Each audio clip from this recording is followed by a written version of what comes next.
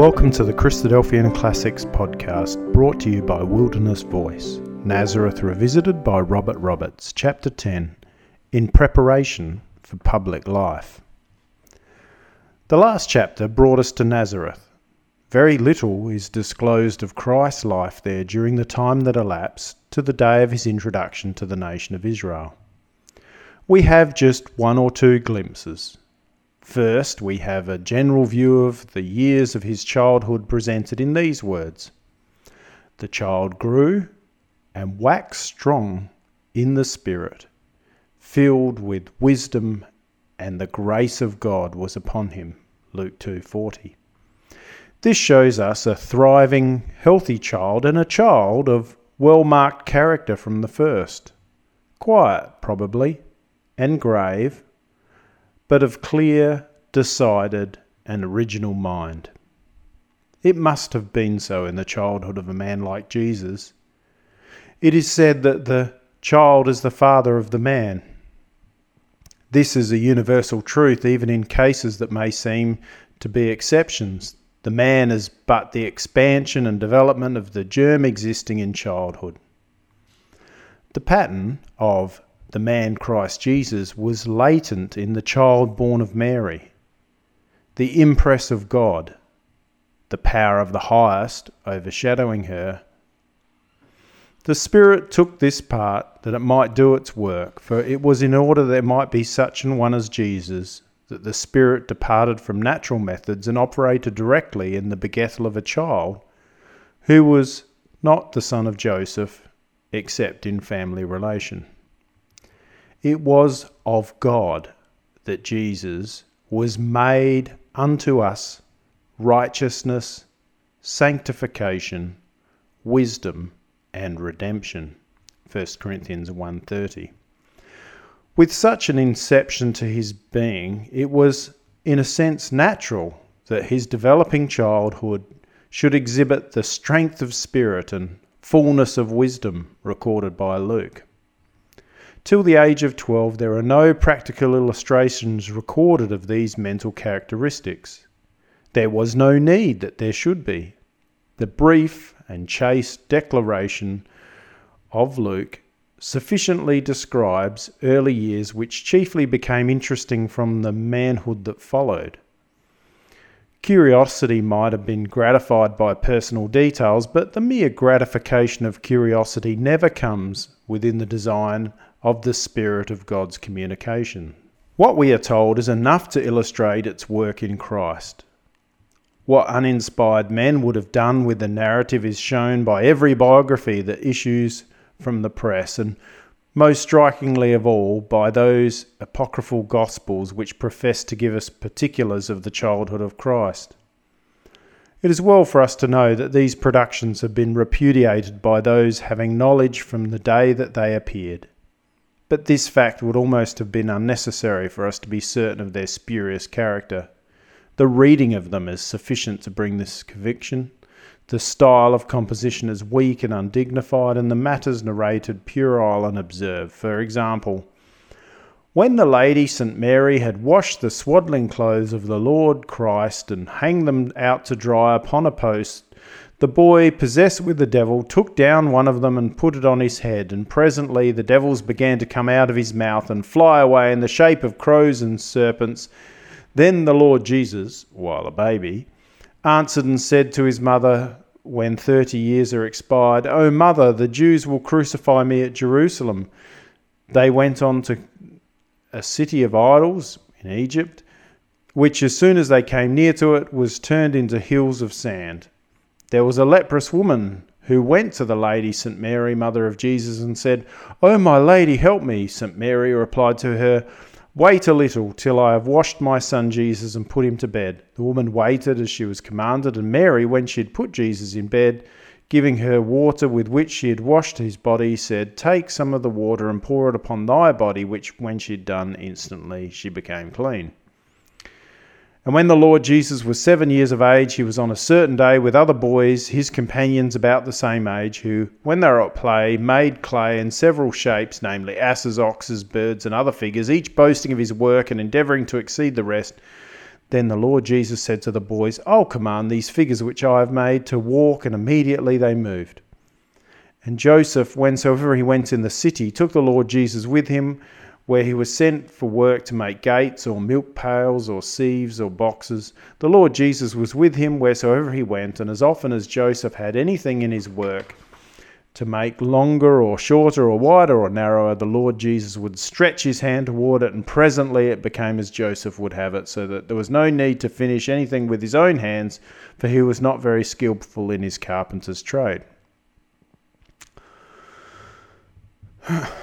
In complete contrast to this foolishness, it's the brief, pure, and comprehensive statement of Luke that the child grew and waxed strong in spirit, filled with wisdom, and the grace of God was upon him. The incident of his 13th year shows us this process of growth far advanced. His parents went to Jerusalem every year at the feast of Passover. Whether Jesus accompanied them on those occasions before he was 12 years old may be doubtful. The prevalent opinion is that he did not. This may or may not be a correct opinion. Probably it's incorrect. The law of Moses required every male to be present at the yearly Passover in the place which the Lord shall choose, and all the member of the household besides, thy son and thy daughter, thy manservant and thy maidservant. Deuteronomy 16:14. It's more likely that Joseph and Mary would act literally on this command than that they should yield a partial obedience. In that case, Jesus went with them every year from his earliest infancy. If, on the other hand, the reduced state of the Jewish nation under the Roman yoke was made a reason for a curtailed compliance with the Mosaic requirements, then they did not take their household with them, but contented themselves with their own personal attendance, leaving Jesus and the other members of the household at home. However this may be, when he was 12 years of age, they took him with them to Jerusalem to keep the feast, and it was on this occasion that we have the first recorded exhibition of the deeply marked character of Jesus in his earliest years. According to the custom, a considerable company of kinsfolk and acquaintances journeyed together from Nazareth and neighbourhood to Jerusalem. Other companies from other districts would repair to the holy city for the same purpose. The various roads through the country would be alive with joyous travelling companies converging upon Jerusalem for a 6 days holiday observance of the Feast of Unleavened Bread, including on the 7th day with a solemn assembly. Israel, in their dispersion, may be seen in our great city striving to give some effect to this beautiful appointment of their annual feasts. They may be seen on particular days of the year, streaming toward their synagogue. Alas, when they get there, it's only to go through a liturgy and to listen to sermons about as vapid and lifeless as those of their Gentile Episcopalian neighbours. It is all that is left, meantime, of the glorious institutions of the past. In the days of Jesus, though, the shadows of night were hovering on the horizon. The day had not quite departed. The beautiful land of promise sustained a numerous and stirring Jewish population who, enjoying a quasi-national independence under the Roman ascendancy, were at liberty to repair annually to Jerusalem to keep the feast of the Lord as appointed. When he was 12 years of age, in the spring of AD 16 True Era, he might have been found a grave and thoughtful boy in one of the companies passing along the road leading through the plain of Esdraelon, past Mounts Ebal and Gerizim, toward Jerusalem. Beyond his quietness and reserve, there would be nothing to distinguish him in the eyes of a passing observer from the other lads.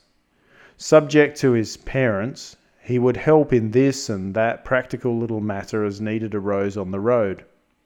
Arrived in the holy city, the company would settle in quarters arranged beforehand and duly proceed next day with the exercises of the feast, in which the boy Jesus would take a more lively interest than was ever taken by a boy before, for he had a deeper sympathy with God than all that went before him or came after, and would enter with a deeper penetration and keener relish into the various associations of the Passover, both as to the history it brought to mind and as to the foreshadowing it contained of the more glorious deliverance that the Father purposed to effect by himself.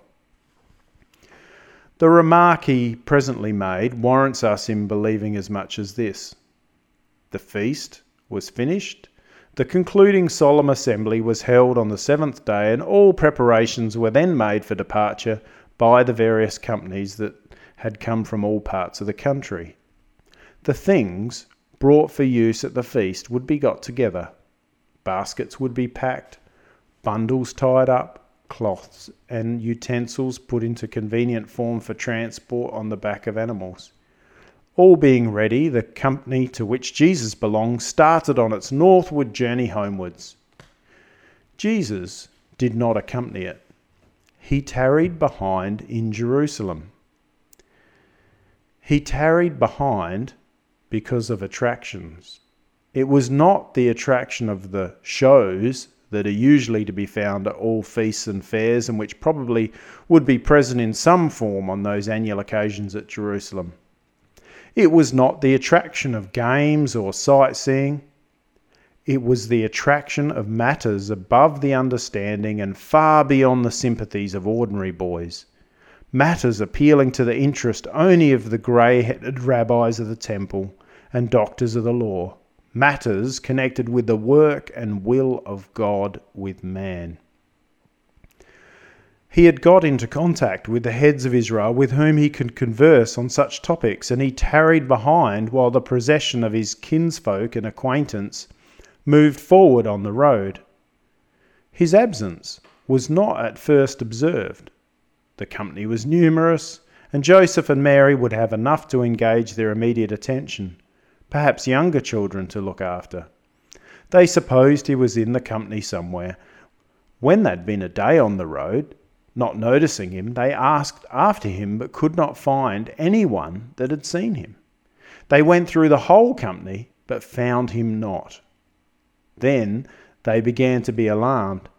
Leaving the company to go forward, they returned to Jerusalem to seek him sorrowing.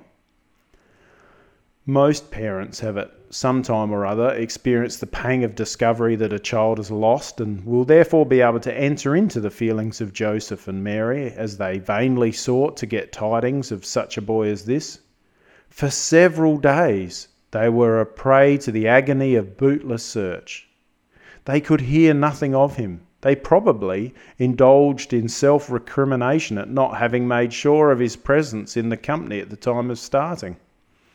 At last, after 3 days, they found him. They found him in the temple, sitting in the midst of the doctors. They found him both hearing them and asking them questions. A boy of 12, listening to grey-headed men on subjects having no interest for boys in general, and asking questions in reference to them, and not only so, but answering questions put to him by the same grey-headed men, and answering them with an intelligence that filled all who heard him with an astonishment at his understanding. Extraordinary as the incident may seem, is it not in perfect keeping with the whole surroundings? Does it not seem perfectly natural that such a man as Jesus, so entirely beyond the range of all men, should have a boyhood differing from all ordinary boyhood, and that such a babe, begotten by the direct action of the Spirit of God, should develop into a boy with a superhuman sympathy with divine things? The unnaturalness would have been in any other state of things.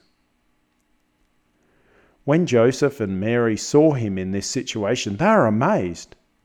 The doctors of the law were in reverence with all the people, and Joseph and Mary doubtless shared the feeling and would therefore experience a mixture of astonishment and fear at finding their boy right in their midst in free and fearless converse. Their joy at finding him would be for a moment checked. It was quickly known who they were. We can imagine the relaxing of the strained attention of which Jesus had been the object, and the turning of the inquiry of the learned doctors to the agitated parents. "Is this your boy?" Mary, with a mother's impulse, was the first to respond. Addressing herself directly to Jesus, probably laying her hands on him, she said, "Son, why hast thou thus dealt with us? Behold, thy father and I have sought thee sorrowing." This is the language of reproof. The distress that was the uppermost feeling while as yet he was lost had given way to a sense of annoyance at having been put to so much trouble by his neglect to be in his place. Is not this true to nature everywhere? The boy answered with such a fascinating mixture of innocence, beauty, and depth. "How is it that ye sought me? Wist ye not that I must be about my father's business?" Apparently, he did not or could not enter into a distressed parent's point of view. Another view, invisible to most men, absorbed his eye. His father and his father's business filled his field of vision. The circumstances and exigencies of this ephemeral experience, which are all-controlling with merely natural men, were of small consequence in his estimation. Nothing is more prominent in his afterlife and teaching than having reason as its basis, and that at last more or less infects and affects all true disciples of Christ, with the result of their being misappreciated by the people of the present world. However, the time had not come for the complete assertion of his character and mission in this respect, and so, surrendering to the eager affection of his sorrowing and reproachful parents, he went down with them and came to Nazareth, and was subject unto them. The next 18 years of his life are shrouded in obscurity nearly amounting to total darkness. There are one or two dim rays of light. The first of these consists of the words, "and was subject unto them." This brings before the mind the daily routine of domestic life, with its quietness and simplicity as the sphere of the boy's Christ's upbringing, instead of the stirring and ceremonious surroundings usually provided for those who are in training for a throne. Part of that quiet routine would consist of work at the bench when he was old enough. We may gather this from the questions of his neighbours afterwards. Is not this the carpenter? He learnt his father's trade while subject to his parents in Nazareth. We all know this, but how feebly the fact impresses us except when we happen to get a glimpse of it in its right connection. It's best seen from the point of view of Christ's exaltation. An unexciting, lowly life of private manual labour was chosen by God as the right school for the training of his beloved Son, for the heirship of all things. How comforting this must be to Christ's lowly brethren of the poor of all ages, who have to earn their bread by the labour of horny hands.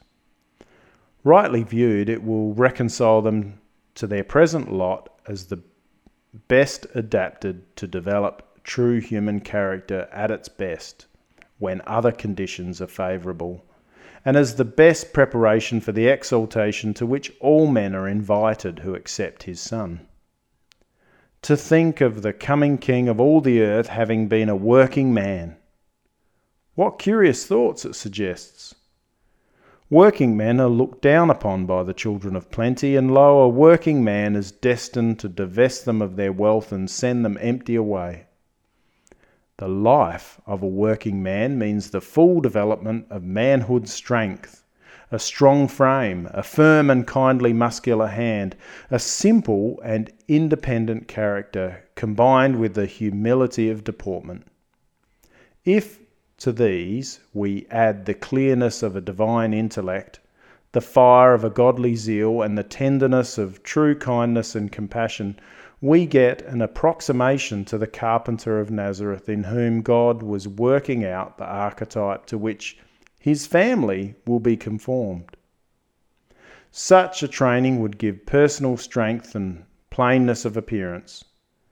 The word of prophecy had said, "When we shall see him, there is no beauty that we should desire him."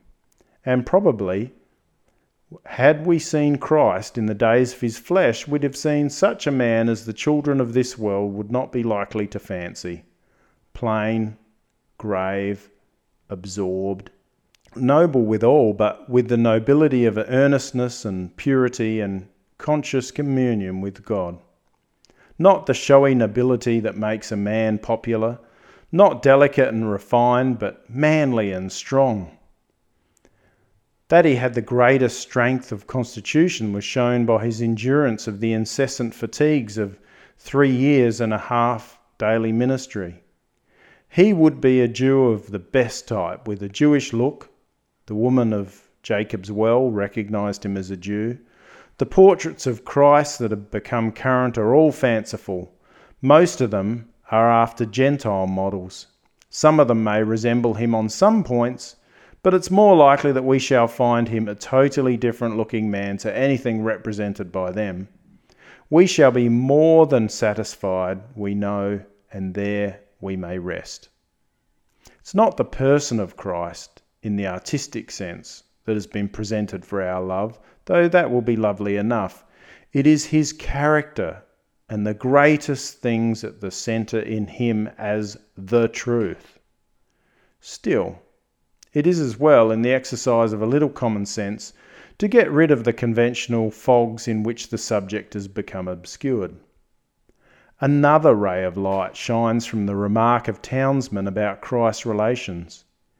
He was in Nazareth on one occasion after he'd commenced his public work. We're told they were offended at him. That is, they stumbled at his pretensions on account of their familiar knowledge of him. Is not this the carpenter, the son of Mary, the brother of James and Joseph, of Judah and Simeon, and are not his sisters here with us? Mark 6:2. It's no great exercise of imagination in the light of this piece of local knowledge to picture Jesus between 12 and 30, mixing in a busy family circle and, as the eldest brother of the family, taking a prominent part in various domestic matters common to them all, yet differing from them in the intensity of his character and the gravity and earnestness of his demeanour. This difference would not be apparent to them. A stranger would have distinguished him from the rest by his reserve and seriousness, amounting to sadness, but we know that daily contact familiarises the mind with even the extremest peculiarities. And therefore, as a member of the Nazareth community, Christ would simply be known as the quiet, pensive son of Joseph, without challenging recognition as the greater than Solomon. The time was coming for his manifestation, but till 30 he was simply one of the inhabitants of Nazareth. The last reliable clue that we have to his life in Nazareth is contained in a single but significant expression. We're informed that after his baptism he came to Nazareth where he'd been brought up, and as his custom was, he went into the synagogue on the Sabbath day and stood up to read. From this we gather that he was a regular attendant at the synagogue and took part in the exercises conducted there, especially that one exercise of which his whole life was a glorification, the reading of the scriptures of Moses and the prophets. It was his custom to go to the synagogue on the Sabbath day, working the 6 days with his father, though there is a tradition that his father died while he was young and that the business and family affairs had to be carried on by him. He rested on the 7th day according to the commandment, not doing thine own ways, nor finding thine own pleasure, nor speaking thine own words, but calling the Sabbath a delight, holy of the Lord, honourable. We're not to infer from this that Jesus paid no attention to the words of God on other days of the week. On the contrary, he was obedient in all things and therefore carried out the other instruction of Moses to Israel to treasure the words of God in their heart, talking of them when thou sittest in thine house, when thou walkest by the way, and when thou liest down, and when thou risest up, binding them as a sign upon thy hand and as frontlet between thine eyes, writing them upon the posts of thy house and upon thy gates. Jesus would have the fear of God before his eyes all the day long. He would therefore in everything give thanks. All his daily meals God would thus be recognised, as well as when he came to feed a multitude and to institute the breaking of bread. Could we have followed him in his business transactions, we should have found them conducted with gravity and sincerity and sound speech that cannot be condemned. And in his social intercourse, we should have found no jesting and foolish talking which are not convenient. We should in everything have found him an example. He is the ideal to hold up before us. The ideal is blurred and defaced by popular thoughts. We get back to the original by the scriptures and not by the disquisition of the schools. Jesus is increased in wisdom and stature and in favour with God and man. God's favour never left him, but man's favour did. Not, however, while he was a private resident of Nazareth. He was liked so long as he was a passive, guileless, and so obliging neighbour. But when he began to point out in public teaching that the ways of the people were wrong, aversion took the place of favour, and he became an object of positive hatred. This was not till a considerable time after the 15th year of the reign of Tiberius Caesar. In that year, John came into all the country about Jordan, preaching the baptism of repentance for the remission of sins. This was the commencement of the opening up for the way of Christ's entrance into public life, for which at 30 years of age he was ready, and for which John the Baptist was expressly sent, as we've seen in a former chapter, that he might prepare the way.